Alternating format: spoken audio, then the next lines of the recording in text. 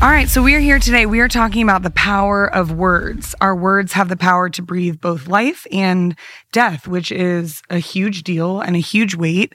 And as I look around this table, we have people from all different backgrounds, all different walks of life, different livelihoods, callings, families, backgrounds, all the things. And yet there's a common thread that we've all experienced both words affecting us negatively and words affecting us positively. And so we're just going to have a conversation about words today and their power on both sides of the spectrum.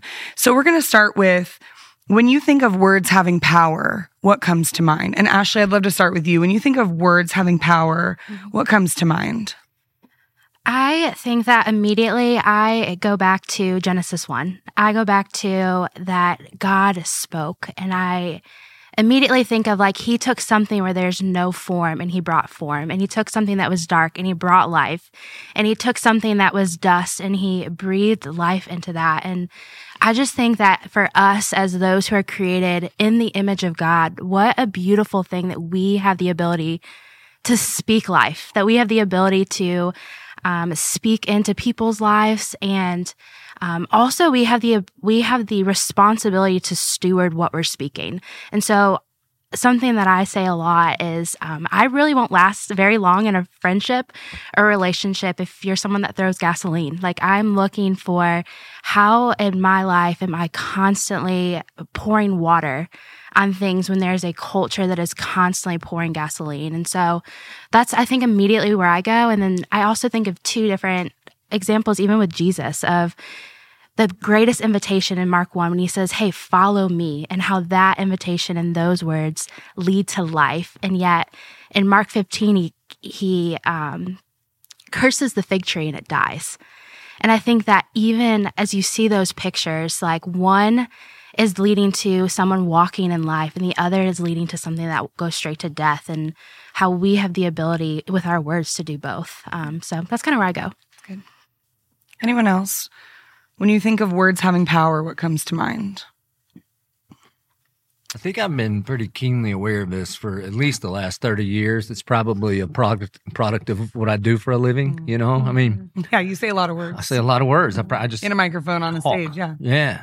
And Ashley, just like you were saying, I mean, if you go back to John chapter 1, of all the things that the second person of the Trinity could be equated to, he is called the Logos, or the Word. It was this Greek idea of taking this formless thing into form, and then he becomes flesh. And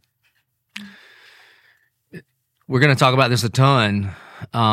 As a reflection of image bearers of God, there are things that do not exist, and we speak, and now they exist. Now, you can take that too far to the, like, name it and claim it prosperity gospel, and that's not what we're talking about. But the Bible says that in the power of the tongue is life or death. And so when we speak, we are either fanning the flame of life that God has implanted there, or we are killing things that were supposed to be alive.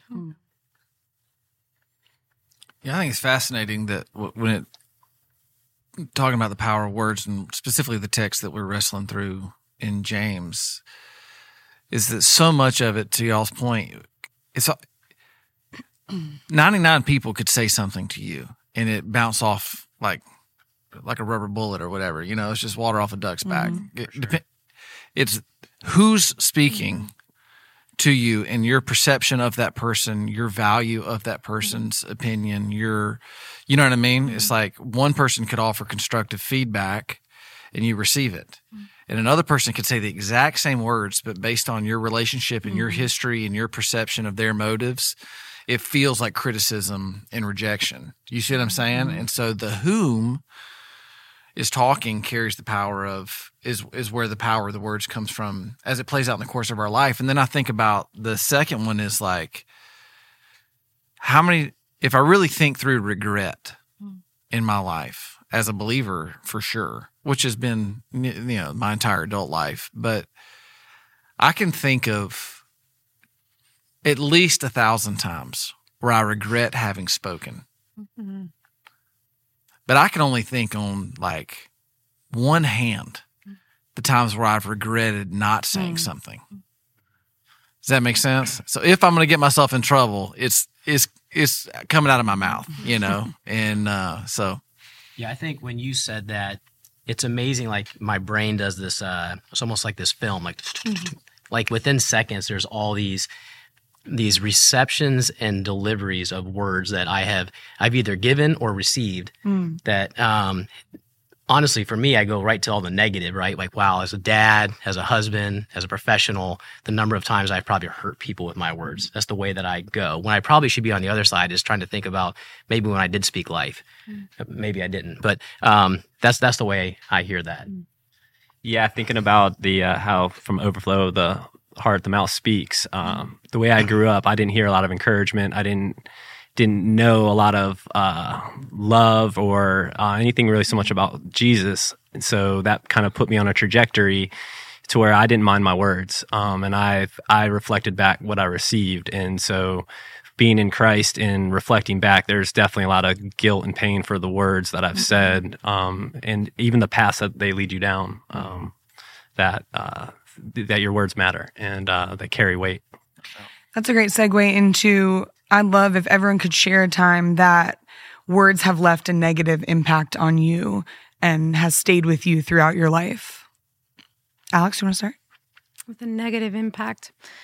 I not growing up in a Christian home, I was spoken life to, but more on a performance-based. I'm number 7 of 7 kids, and I was the idol child. I was the baby, so I was told I could do anything, and I did for the most part because of that. But on a negative, actually, I went to boarding school when I was 14, and I was spoken death to there. It was a Christian home, and that's where I got told all the things I wouldn't be and couldn't do, including my voice.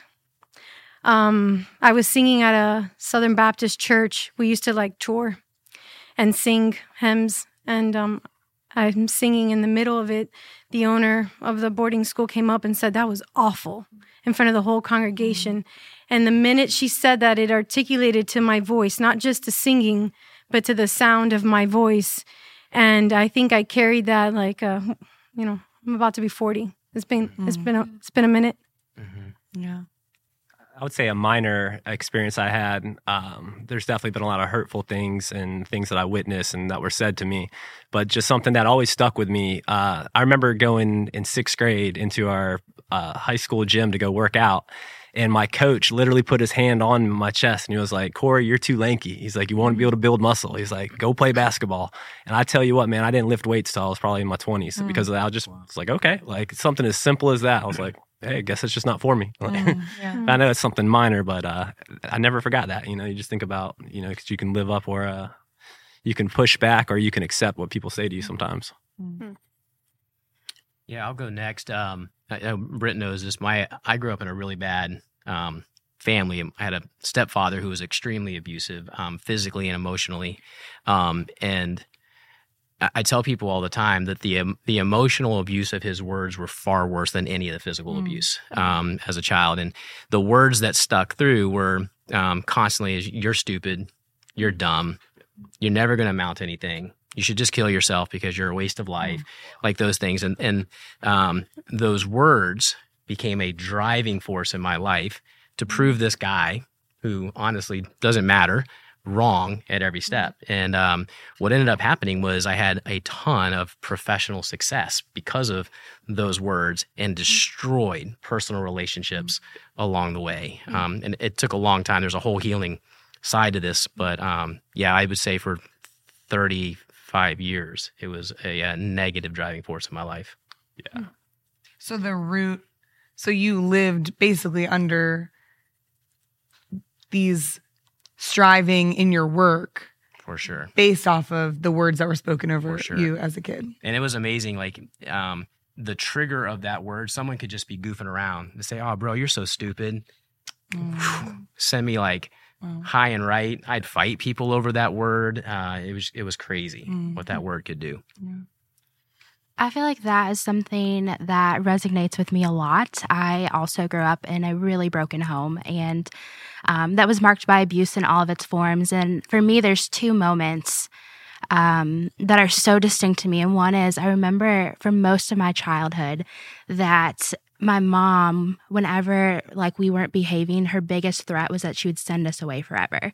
And how that did something in like, as a child, it did something in my soul that says, hey, if you don't perform, then you're just going to be sent away. If you don't perform, it's just going to lead to an abandonment. And that did something in me as a kid. And when I was a teenager, I actually left home. I ran away from home. And one of the last things my mom said to me prior to going away to college, I graduated high school early and I was going to school. And my mom said is, you're never going to make it.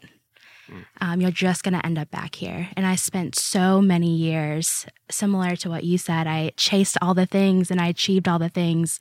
And I remember in my 20s, like I was super successful in the corporate world. And then I thought, gosh, only my dreams will come true if I actually do this in ministry. And then you get to the top in ministry and you realize that doesn't satisfy either. And so at 30, I'm like, I've accomplished everything I've set out to accomplish. And there's nothing left. And what do you do with that? And so I feel like I spent a lot of years trying to prove. A few years ago, actually, the Lord said, like, in my spirit, said to me, like, Ashley, are you living a life that is in response to words that were spoken over you? Or are you living a life that is in response to what I'm speaking over you? And that really shifted something in my soul. And it was a hard reality, but gosh, I'm so thankful that the Lord would reveal that in my 20s. And I didn't get to 50 and realize, gosh, I spent my life climbing the wrong ladder. And so I feel like that's just the kindness of God, even in the midst of so much brokenness, that he would woo me to himself in my 20s and make those things known. Pastor Joby, can you make the tie biblically to these words that are spoken, the power of these words, even something as small as you're lanky and him fighting that for years, and the biblical background of how that almost becomes an identity, like Lonnie's talking about in his professional life? Like, why is that? What are the spiritual implications of these words that have been spoken? Yeah, I mean, there's a lot there. The book of Proverbs says, careless words stab like a sword. So I always have a knife. So what's crazy about the comment... It didn't just get weird. We're fine, everyone. But you'll remember it, right? I will. Because even the unintentional words stab. That's the point of that. Careless, if the opposite of careless is careful. So if you're not careful with your words, maybe that guy didn't even mean anything. Maybe he was just trying to be funny. It doesn't matter. If I was careless with this knife and it slipped out of my hand and stabbed you, you would remember it. And then it goes on to say, but wise words lead to healing. Well, healing takes a really long time. And there's a scar there forever and ever and ever. And that doesn't get taken away. And so, I mean, I can remember some things. My first grade teacher in a parent-teacher conference told my mom he'll never make it past sixth grade. And I'm sitting there like, I can hear you. What do you? I can hear what the words you're saying. So when I graduated high school, I sent her an invitation. When I graduated college, I sent her an invitation. When I graduated grad school, she was dead, but I wanted to. I'm going back one more time. If she was still alive, I would still send her an invitation just to be like, ha. Now, a part of what that ha, I told you, and I'll work, that's a part of the scar. Yeah. You know what I mean? Like there's a thing there that's not from a healthy place where I'm like, see, you know? Yeah.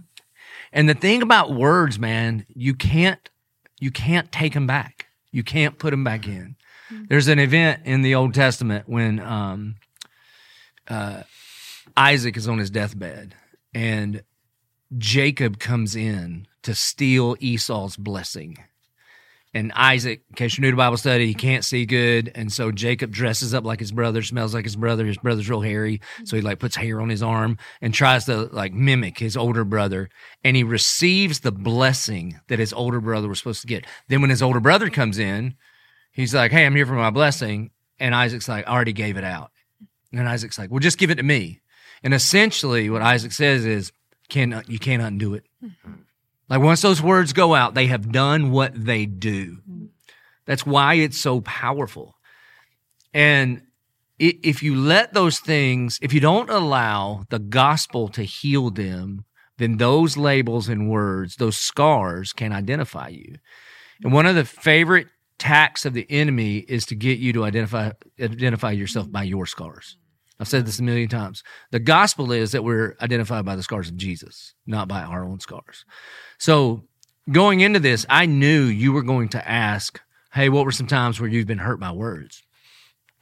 Well, the ones that I can really remember that aren't the silly ones are from the people that I love the most and are closest to me. And it was hard for me to go back and find them and like remember them and bring them up in my mind, because I've tried really hard to do the thing that we teach here about making the debt ledger and canceling the debt.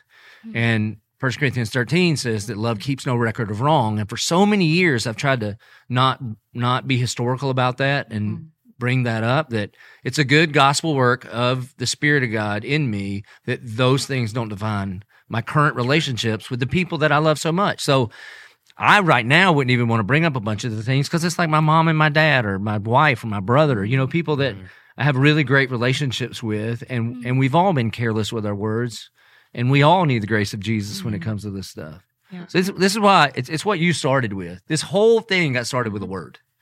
Like God had an idea that was the cosmos with image bearers in it, and he spoke and a thing happened. And so our words are that powerful. Well, it's interesting you connect it to like the grace of God at work in your life. You know, I didn't grow up in a broken home. It ended up being broken by tragedy in the form of death, but it wasn't broken by like divorce or abuse. But it was highly religious.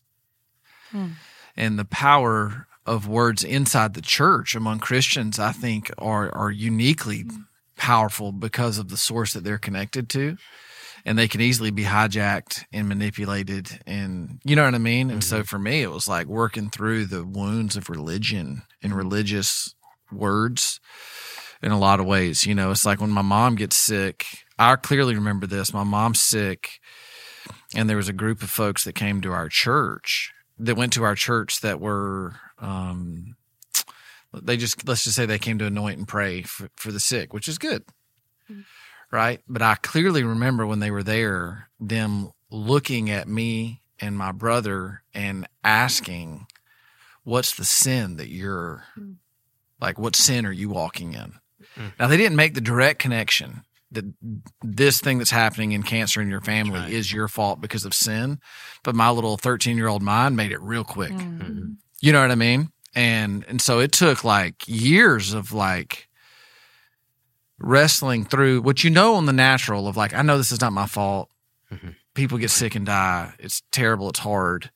But in the corners of your mind, you just got this thing running around about like how the enemy will take even that and turn it against you and say like you'll wrestle through the feelings of abandonment and rejection, and you'll connect it to some behavior that you had. And it's all because somebody let out they were a little loose with their like theology and their words. You know what I mean? It's all done under the banner of God, you know? And so I think it's like super imperative. And like you said, everybody's going to say stuff, even good intentioned stuff that ends up landing wrongly on people. And the gap between what I say and what you hear, in between there's a whole lot of demons trying to hijack that thing. You know what I mean? That's right. No, and so, but it's not just what you say, man. It's the tone in which you say it. For sure. I mean, Proverbs talks about your tone and how that can either squash a fight or create a fight in your home. Because one of the places where I fail miserably is I'm so aware of how powerful words are. I mean, I've been doing this for 30 years. Okay, so I think if you read a transcript of the words that come out of my house in my home, and you could not read the tone, I think I would pass. People are like, well, those aren't bad words. That's right. You know. Yeah. However, I can't tell you the number of times Gretchen's like, "Why are you so aggressive?" Right. So it's not just the things that I'm saying, it's how I'm saying it. For sure. And it matters like crazy. This is why I think, back to the proverb about careless words stab like a sword, that means you better be very careful.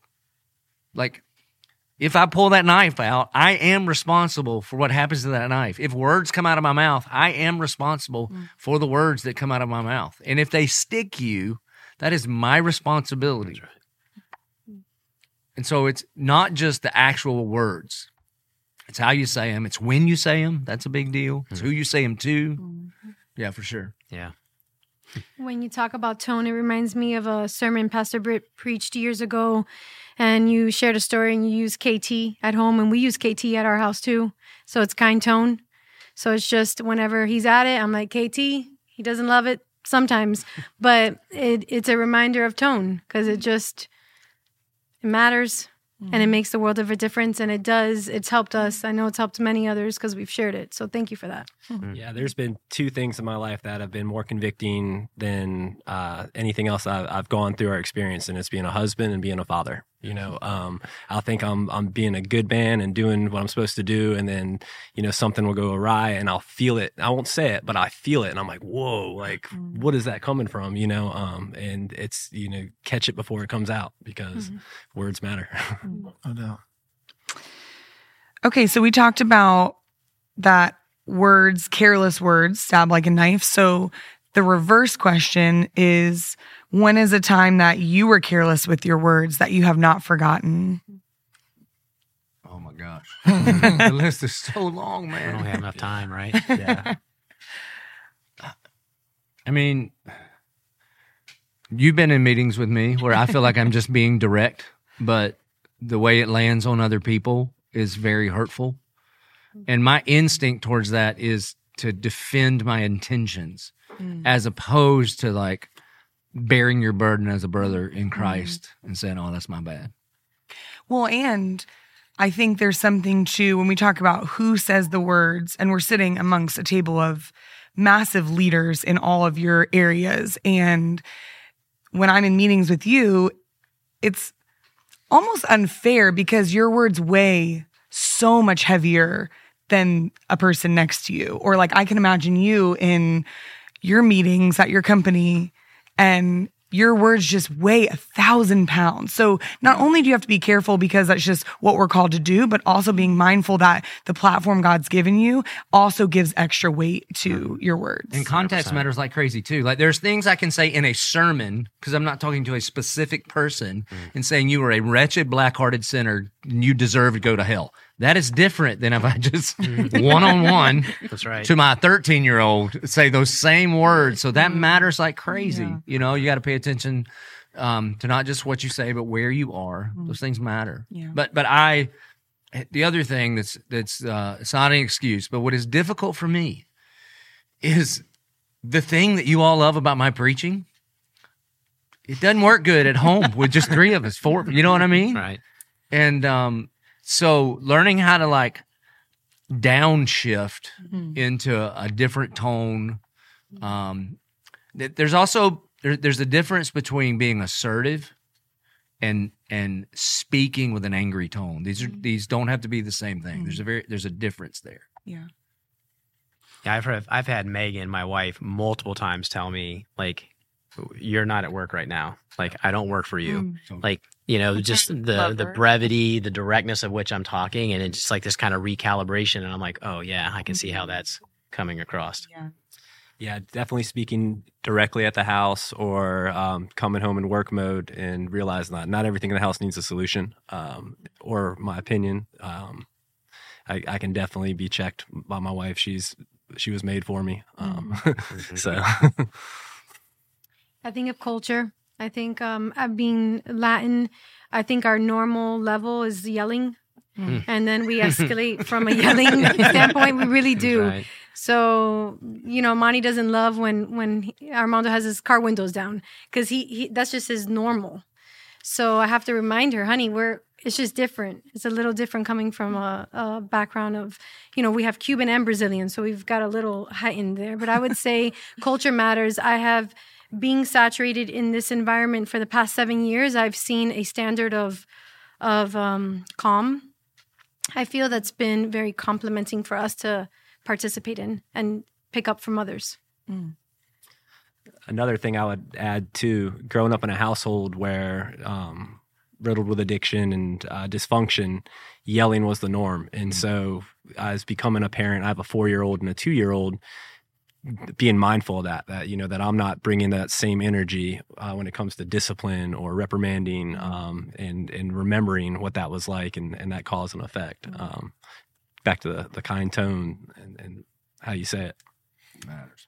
I think for me, I have one distinct memory, and I'm going to go all the way back to middle school, but I was a category of unkind that I don't even know like if I have words to explain how nasty and unkind I was to people. And I was nasty to a lot of people, but I remember one girl in particular who I was just cruel to. And out of my cruelty, she tried to commit suicide. Mm-hmm. And looking back then, now I guess 20 years later, I didn't have words to explain what was going on in my like 12-year-old brain. But something was happening that I knew in me was like, oh no, I'm becoming the person that I vowed I would never become, my mom. And that did something in me, and that started this path down. It was the first step of many in which would lead me to being removed from my home. And as I look back, I really wrestle. I wrestle with the reality is that the same thing in the same place that I caused so much death was God and his prevenient grace in my life, was the same thing that would lead me down a path that would lead me to true life. And that wrestle and that like living in the midst of that is something that I still wrestle with. And I think of her often. A few years ago, I actually, I tried to look for her because not that I needed her to forgive me, but I wanted her to know that, gosh, I was so sorry. Mm-hmm. And I'm so sorry for all of the things that she has to bear the weight of because I was careless in that season of my life. And I think that God uses that still frequently. And so I think of her often, especially in the moments I'm really frustrated and I'm ready to tear everything down around me with my words. And I think of her. And it's the thing that often forces me to withhold what I'm about to say in moments of frustration and anger towards others. And so, yeah. That's good. Thanks for sharing. Yeah. I'd say a pattern effect too. You know, when people hurt you with their words, or you grow up in environments where there's not love or lack of love or even knowing what love is, eventually you take on those traits. And being a young male, growing up in the beaches area here, I ran with other kids that were just like me. And at first, I was kind of astonished at the way people would talk to each other and how we joked with each other and stuff like that. But then it just became what we did. And the hurt that was done to someone like me as a kid created insecurity, and that anger would lash out. So we would get in a lot of troubles, a lot of fights. And so the words really, you didn't carry the magnitude of what you were actually saying because, one, it comes from a place of not loving yourself or receiving love. And I think after surrendering to Christ and knowing that I'm not defined by the words of this world, but defined by who he says that I am, the words matter so much more. I didn't understand what love was or even how to receive love or love others because of the environment that I grew up in. But once I was loved by him, it just changed everything. And so I feel like the responsibility that comes with being a man and knowing whose you belong to, it makes those words matter so much more when you speak. That's good. We've touched on this a little bit, but what are some of the labels or idols that can almost be created out of the root being words that were spoken over you or experiences as a child? How does that manifest itself later on in life in the form of idols or labels? Well, it's Delani's point earlier about him reacting to, you know, these words that were spoken over him and driving perfectionism and performance, and I'll show you wrong, you know. The idol of the approval of man comes from, it's just from a sinful heart. But when you grow up in a place that's either emotionally neutral or you perform at an early age, that was kind of our story was I performed at an early age, even it was a religious performance from the time I was a teenager. And so you start getting this number, man. People start applauding you. And all of a sudden you get addicted to that thing. And you're like, uh-oh. And you know what I mean? And then all of a sudden it gets real narrowed down to like 1,000 people could be applauding you, but you're really just after like two or three people to say, good job, that was great, yada, yada, yada. But you just get hooked on it and you get fed on it. You know what I mean? And so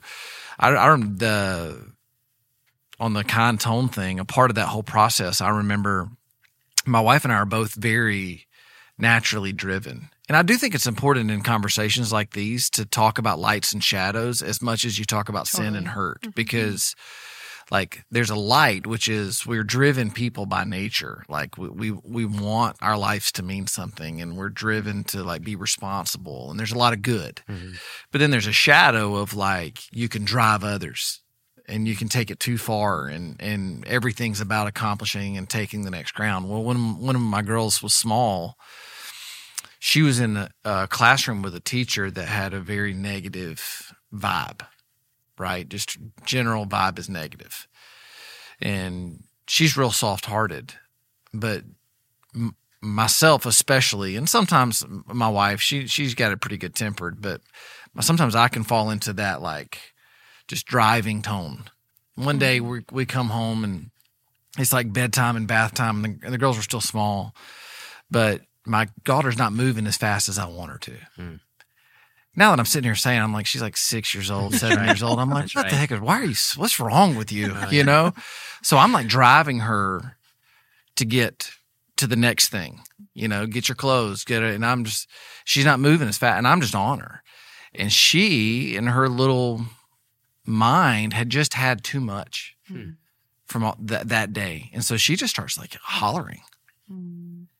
And because she just didn't know what else to do. And it comes with tears, and like it was this real moment where God just like broke me. And I sat down in the chair in her room and let her like get it out. And then I was like, hey, come over here and sit in my lap. And it was like this real defining moment for us in our relationship, and even in our house, of the tone and the presence and the driving.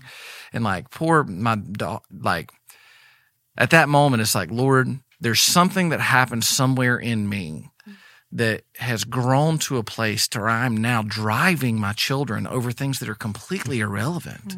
Like it doesn't, what does it matter if we're 30 minutes later to bedtime than our perfect ideal is? Does that make sense?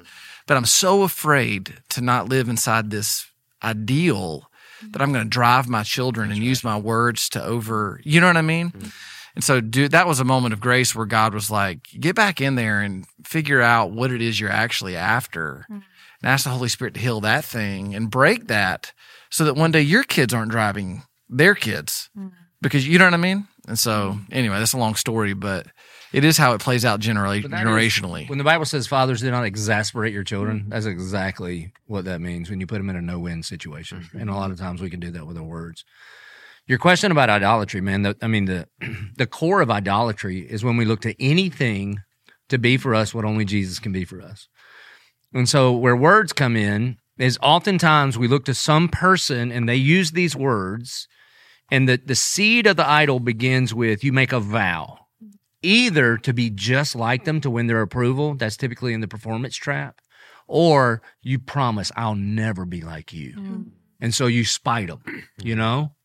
And then, so for me, man, I was a super late bloomer. I show up to the weight room like in 8th, 9th grade, and they're making fun of how skinny and strong. And I'm like, I'll show you, you know? And then as far as like athletics and stuff, that came a little later in high school and then into college and that sort of stuff. Then I find myself, like you mentioned before, I find myself in rooms where I'm in charge. And yet, it's crazy that same little insecure boy still lives right in there. And then my insecurity comes out, and I'm quick-witted and sarcastic by nature. And man, for the applause of the room to worship at the idol of my insecurity, I will cut somebody down because it's funny and everybody laughs. And then try to hide behind I'm just kidding. You can't take a joke. You know what I'm saying? Yeah. And have been working on that with the help of the Holy Spirit a whole bunch, particularly over the last 10 years of my life. That's good. But that's the kind of thing that happens, man. And so you start tracing that thing back. One, I'm trying to win the approval of my father and the respect of my peers. And then as an old dude, man, I mean, I'm about to be 50. Seems like I wouldn't be concerned with what all the people that I work with think. But that's where that insecurity can rise up, come out of my mouth, and at great expense to you, I try to make much of me. That's the idol. No. It's that whole idea of, do I have what it takes, right? Oh, we gosh, talk about it all the time. And, you know, those words are spoken over to you, over me specifically, and it was proof that I didn't have what it took. And then my whole life, it was about proving that I do, and proving it to this guy that I wasn't even talking to, right? It wasn't until I finally gave my life to Christ and did all this healing work that I realized that he's the only one that defines me. Amen. And validates me and defines me, right? So it's crazy, but I still struggle with it. For sure. What's today. crazy is we didn't grow up in church. Ever. I would never went to church when I was growing up. My dad never opened the Bible with me. He said like the old Southern country prayer you say over your dinner because that's what you're supposed to do. But yet, and there was a lot going on when I was in middle school and high school, but he primarily spoke like he would say things like you can do anything and those kinds of things. And if you look at my life and my brother's life, we actually believed it. And it wasn't even like rooted in who Jesus was. It's because our daddy told us we're Martins and we do everything with excellence and anything we put our mind to. I mean, they're kind of like secular proverbs that he would say, but what we heard, he coached all of our teams and all that stuff, but we knew he believed in us. And we just kind of felt like we could do it. That's great. And I'd love to take a turn towards the light of the shadows, where words have brought life to us. And so I'd like to start with, we just talked about situations where we were careless with our words.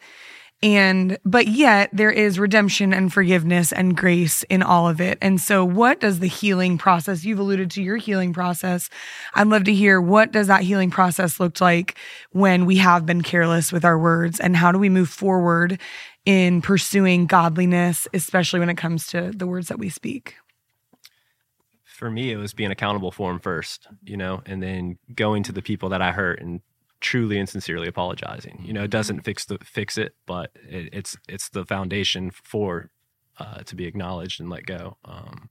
And then there's a lot of people in my life that forgiveness wasn't so much about reconciliation as it was moving on. But for me, a lot of it was falling on my hands and knees and going to God first, repenting, and then going to those people. So sorry is a very powerful word. But not just sorry. Like, sorry, I did this, sure. and said that, being specific. But there's something Joey said I don't want to run by. It's very, very wise.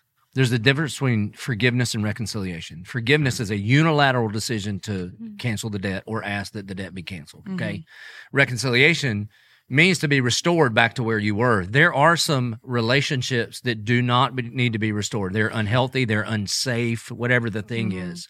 And reconciliation takes two people, and forgiveness and repentance is always required. Well, you cannot repent for somebody else, but you can forgive anybody that's sinned against you because you have been forgiven of your sin. So it's a very wise statement that you just said that I don't want people to miss. Yeah, it's good. I'm going to connect the idol back to this one, but my dad was, I didn't understand the idol until he passed. And then I lost the person speaking into my life and took a turn. And so through that transition is when I learned who I am in Christ. And so my identity was rooted in who he said I was. And a couple years back, we were at a retreat, and you asked us in the room, who are we looking to please? And we had to study it the night before. And I just was praying, and my dad is the only person there. Until this day, he's passed, but he is the one that I would want to please. I love you all, and I wouldn't want to please you. It's my dad, So I think in the redemption, I love what you said. It's 100% accountability for every word coming out of my mouth. So I grew up, you're a woman of your word. I'm a woman of my word. And I hold to that. Rather I tell you I'm going to text you later with a contact, or I tell you I'm going to commit to whatever it is. I make sure that I'm accountable for every word, and it's painful. Because when you have kids, you say things and you're just like, I'm shaping their little heart or their little brain. So I just hold that near and dear. I think it's really hard to heal from what you're not willing to acknowledge. And I think that for me, I think it starts with repentance, like repenting to a holy God first of the reality that I am a sinner and that I need Jesus and I need grace. Because if not, I'm just doing it for the approval of someone else, and I'm doing it to be right. And I think that there's a difference between being right and being righteous. And so for me, a lot of as I think back through all of the times I've hurt people, it has to start with God first. There has to be a vertical reconciliation before there can ever be a horizontal reconciliation. And so for me, it started, and that's actually where it's harder for me to sometimes actually repent to God than it is to repent to people. And so over the years, I have learned that actually has to precede anything that I can do in any other spaces. Otherwise, they're just words. And I am still held accountable, to God. And so I think for me, it's making sure that the right things go first, and then letting the secondary and the tertiary things to follow after that. And things go a lot better when the rocks are put in the right order. So I think the something you said that it was right on is be specific. You're like, I'm sorry that I think whether it's in conversation with God, it's like when I'm a teenager, it's like every night I'm like, dear Lord, forgive me for my sins today. And then the next day I just do them all over again. Right. It wasn't until I started getting really specific, both at the sin and then digging into the root cause, the idolatry, the history. The more specific I got, it's like inviting the Holy Spirit down deep into the soil to get at the seed of the weed. Does that make sense? To get that thing all the way out. And so specificity matters a ton in our relationship with God and in our relationships with each other. Like even preparing for this, I'm like, of course my wife is the person that I've spoken probably the harshest words toward. And I'm sure, at least once, maybe half a time she said something to me. But because the power of I'm sorry and it's specific, it's like how the Lord can just redact the history of your memory. Yeah, wow. That I have a hard time even drawing them up, even though I know they've been there because of being quick to say I'm sorry, and for me, one of the things that I try to practice as often as I can that I found healthy and helpful and godly, I would argue, is that I just don't defend myself. I try really hard not to defend myself ever. And part of me starts, maybe it's like a false humility, I don't know, but it's like the chances that you're probably at least partially right that I made a mistake, they're pretty high. I know me, and there's pretty good chance that I didn't do it all the way right. And the way that plays out in apology is I'm sorry that and that's it. That's right. Not here are all my reasons. Not here's what I was actually thinking. It's just, I'm sorry that will you forgive me? And that has a lot of teeth in it in regards to the Holy Spirit gets in there and takes our meager offering of humility of, I'm sorry that I did this. That's right. And then he grows it to redacting memory and restoring relationships quickly. And you know what I mean? And so. Yeah, redacted history is very biblical. When you're talking about how God, by his grace, will change even your memories of the things, if you read Hebrews chapter 11, the Hall of Faith, it's got a list of all these things from the Old Testament. By faith, here's what Moses did. By faith, here's what Noah did. By faith. But if you actually go read the accounts in the Old Testament, you're like, that's not what happened. It's not what happened at all.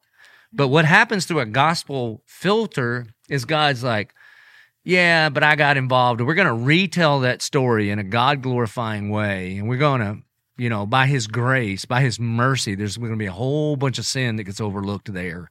And we're going to retell this story this way. And so words are how you get there.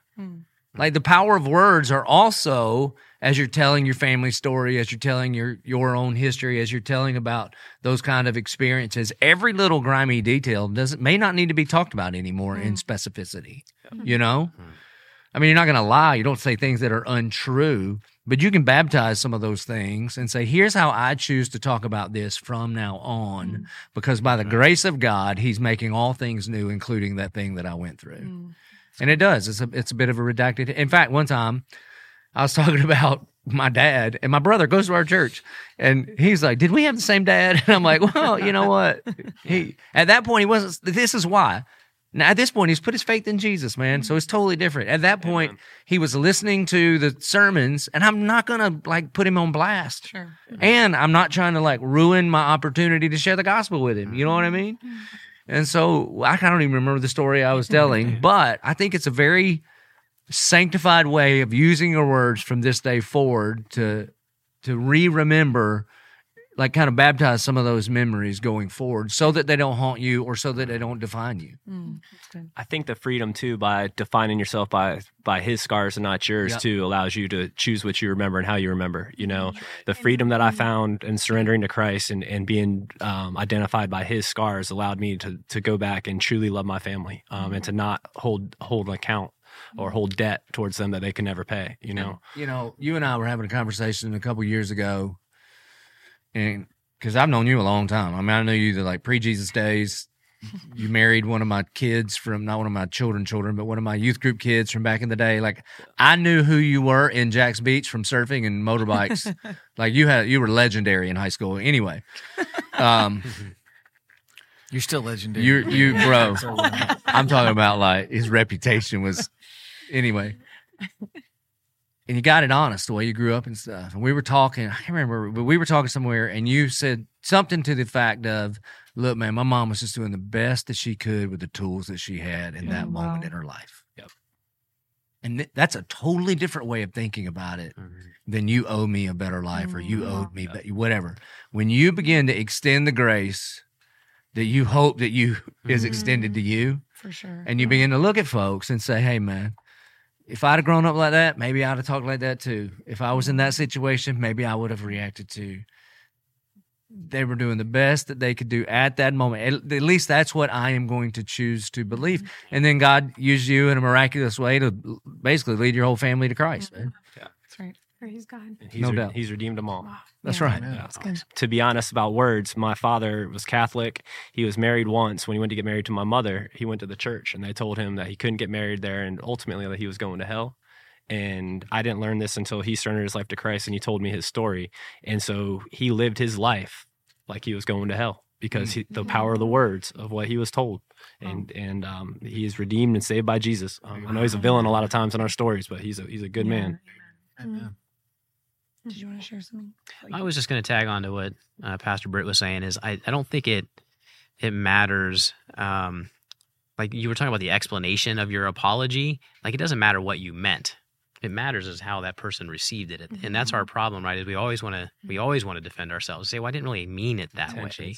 And that's a hard one to get over. It's a hard one just to sit there and just say you're sorry and not double down. Yeah. It's the call of the Christian, though. You know, you look at Philippians 2, especially where there's something to be reconciled, right? You look at Philippians 2 and it says, count others as more significant than yourself. That's what Jesus says. It says, and when we have acted in a way where we obviously did not count you or your feelings more significant than my impulse or need to say words, in order to redeem that, in order to reconcile that thing, I then have to put myself in the position humbly that this apology is about you and about because sometimes you can apologize, but it actually be about you clearing your own conscience. Right. You know? Especially when you do the, I'm sorry you felt that way. But that's not an apology. It's not an apology. Yeah. So it's not like only not only was I not wrong, but you feel wrong. That's right. I'm sorry for all of that. I'm sorry that I sinned against you. Right.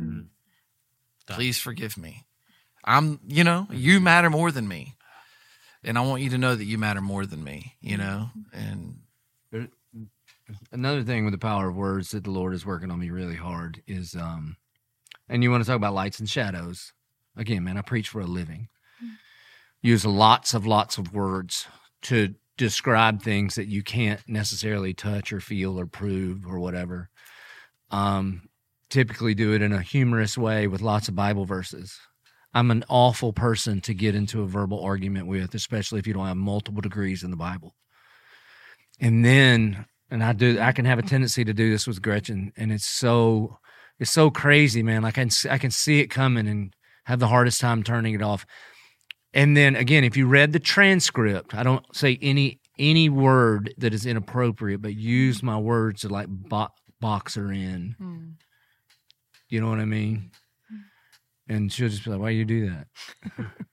And I'm like, "Because I'm trying to win. I don't want to win." Right. Well, she'll even do that. Why do you always have to be right? I'm like, well, just don't be wrong. Join me. Come over to the light side. You be right. We be right together. Exactly. It's awful. It's awful. But at one point, she's just like, "Why do you do that?" And I just thought, I was in Romans 7 in my mind. I was like, why do you do that? You're such an idiot. You even know and have promised you wouldn't do it again. And here you are again. Here you are. You what a wretched man I am. And my only response can be, I'm so sorry. You're right. I did it again. I am so sorry. Yeah. So to close, I would love to talk about a time we started with when have words had a negative impact on you. So I'd love to close with when have words built you up? Who is someone or something that has been said to you over the course of your life that always kind of stuck with you in a positive direction? I can give you 4 immediately in no particular order. Coach Lee put his finger in my chest and said, "Boy, when you preach the Bible, I see you come alive. I see them come alive." I mean, changed everything. When we planted this church and Gretchen came home to be a full-time mom, I sat on the couch with the kids and she just comes walking in one day and she looked at me and said, "Thank you for my life." That's better than "I love you." The dog loves me. You know what I mean? That's a good one. I told this story 100 times, but one time I was tithing at the church. And JP was like, "Dad, why do we give so much money to the church?" I was like, this is me and your mama. You don't give nothing. You know that conversation? He's like, "Why?" And I remember from Exodus where Moses is like, when your kids ask you why, you tell them that we were slaves in Egypt and by God's mighty right hand, he brought us out there, you know. And so I told him that. I gave him the whole thing. I used to be a sinner. God saved me. And he just looks at me and he's like, "I'm glad you're my dad." And then when I went running up the stairs because I thought she was burning up in the fire in that hotel. And then when I grabbed her and I was like, "Baby, I would do anything for you. I'd walk through fire for you." I said a bunch of stuff. And then that night I'm tucking her in. She was like, "Daddy, you would walk through fire for me?" And I was like, "Yeah, baby." So it's those 4 moments just are right there. Like I could smell the smoke when I say it. That's good. Who else? I probably have 2 quick ones. So I have my wife is like heads down chief encouragement officer in my life all the time. She keeps me going in the right direction. But I can remember Pastor Britt and I were on a golf trip. I don't know if it was last year or the year before in Oregon. I waited like 2 years for this golf trip. And the first day, some stuff goes at work that is a disaster. And now I'm on my phone trying to play golf and I'm just like melting down. I'm like, I can't believe this is happening right now. And I texted her and I'm like, I'm losing my mind. Like right now, I can't believe this. And like her prayer to me was like, I mean, I shared it with these guys. We cried over it. It was so powerful. Just about like, just take a step back and look where you're at and enjoy nature. The physical ability to swing a golf club, like all these little things that I had just kind of forgotten about because I was so focused on this little work thing. So she's amazing. But there's one that like professionally that has always stuck with me. I'm retired military, and when I first joined the Navy, I'm this young 17-year-old, and I looked like I was 8 when I was 17. I was on a submarine, and you know the new guys get the junk jobs, and my job is to clean and scrape the bilges. So it's underneath the deck plates. You have to climb down in there, this nasty stuff, and use this paint grinder. And it's terrible work, and it's in Georgia in the summer. So it's hot and miserable. Well, the chief of naval operations, who is the senior ranking officer in the military, came to visit the base and came to visit our submarine. I had no idea. I was too young and too dumb to even know what that meant. But this guy comes and he has his entourage of people, and I can just, you're down there in this bilge and you hear people walking on the deck plates above you. And the next thing I know, there's somebody climbing down in this bilge. And you know the difference between a an enlisted sailor, which I was at the time, you wear these like blue dungarees, and then officers and chiefs wear khaki uniforms. And here's his khaki legs sliding down there, and here comes this guy, and he has this collar device that has all these stars on it. I don't even know what that means. I just know it's like somebody super important.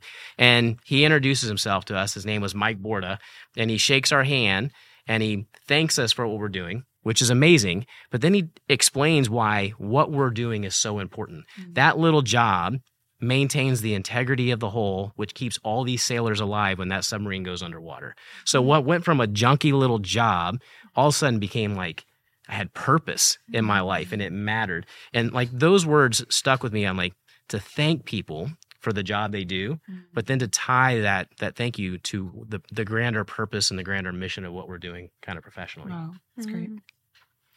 My best friend is Rosie. She's 62. She's about to turn 63. She's been my best friend since I was 16. She has faithfully spoken the word of God in my life year after year after year, mostly through text. I actually went last night. I was looking at some of the screenshots, and it's just God's word in my life of who I am and who he's called me to be. And I read that thing every morning. I mean, she's faithful about it. English is her second language, so it's broken, which I love. And it just is. So I've got her. I've got 3 others that do a version of that, and Armando. My husband is, loves to send me a text of encouragement. But what I noticed last night, it's to my character. It's not my eyes. It's not my blonde hair, whatever it is. It's my character that they speak into. And that's the thing that's life-giving. It's my character. I think for me, I have 2. So first is a few months ago, I was serving at an event, and while I was serving, I was walking in the things that I feel like I am called to do, but also at the same time, simultaneously wrestling with insecurity and what is my purpose and what does the Lord have for me.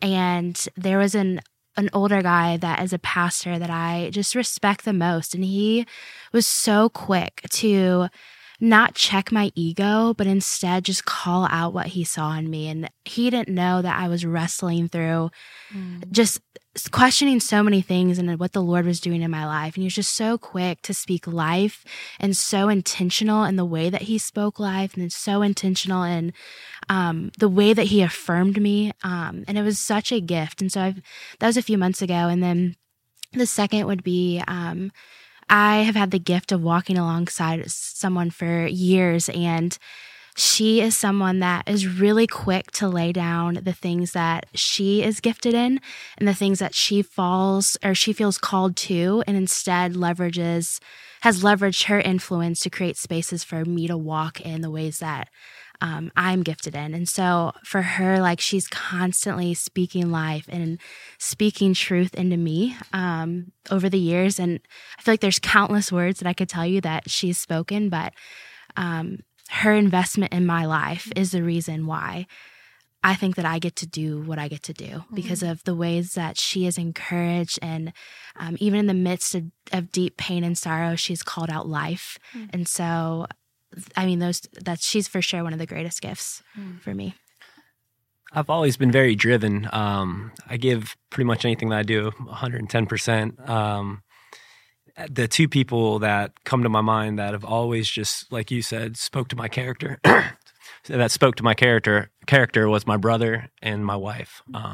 They saw something in me that I didn't see.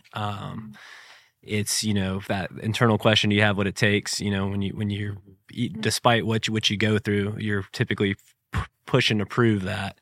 And my wife saw something in me before I even ever saw it myself. My brother was always the same way. And then both times my kids told me they love me. Like my little boy being at 3 years old was just like, "Daddy, I love you so much." When he gave me a hug, like that wrecked me. I can cry if I go there.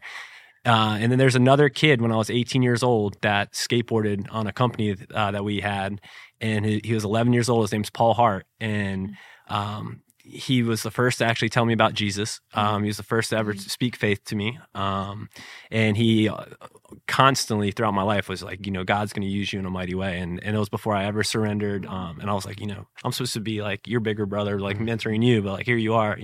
He's just always been that light. And so, I didn't see it and couldn't believe it then, but I know it now. So That's good.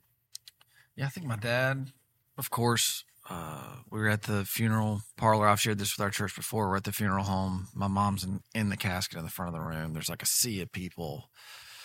And my dad, I'm in the back of the room, just leaning against the back wall. And I'm watching my dad for hours just like handle people with grace after his wife just passed, I'm standing back there all like just jacked up. My dad walks through the sea of people and comes over and puts his hand on me. And he looks me in the face and he goes like, son, life's hard, but God's good. And that always just stuck with me. And every time, and as I live my life, it's true. Wow. But there was like permission to struggle and to have faith at the same time from the most important man in my life. Wow. You know what I mean? And you can struggle with faith. And so that was one. My brother, super godly, look up to him a ton. I can think 3 or 4 times in my life where he's called and listened to something I was a part of or, whatever. And he's like, hey, I just want you to know I'm proud of you. And that matters a ton to me. Pastor Joby for sure has been that in my life. No question. I remember in the early days, I've been here about 10 years now. I came in a year or so after the church started. And in the early days, we would have a lot of conversations, just figuring each other out and learning how to best work with one another and how can I best be helpful to him in the thing that God's called him to do. And he way overemployed me early. And it's still true today, but it was true back then for sure. And I asked him, we were having a conversation around just, man, what if I mess up? And he just looked at me and was like, listen, man, I got your back. Like what the consequences or whatever. He's like, I got your back. I'm with you because I know you're with me, And so that there was like this like jolt of like encouragement and brotherhood and like that mattered a ton. You know what I mean? And then my wife, of course, there was a time a few years ago, my wife was leading a retreat. And it was all ministers' wives and pastors' wives from the staff. And they were all just sharing about what God's doing in their families. And my wife texted me in the middle of that moment. She was like, hey, I just want you to know you're doing a really good job. And I know it. But sitting here in this conversation, I see the fruit of it. And that was like, it's like that thanks for my life kind of thing. That's not what she was saying exactly, but it was like that. Like that's 100 I love yous, which I'll take all those I can get too. Don't get me wrong, But and so words just have power. And Allie, I would say, like, to our church, we must have the most encouraging church on the planet. For sure. I mean, Pastor Britt and I get to spend a bunch of time with a bunch of other pastors of a bunch of other, like, really good churches, really big, growing, reaching people, doing great things churches, but they have different stories than we have. I mean, the people in our church are so stinking encouraging.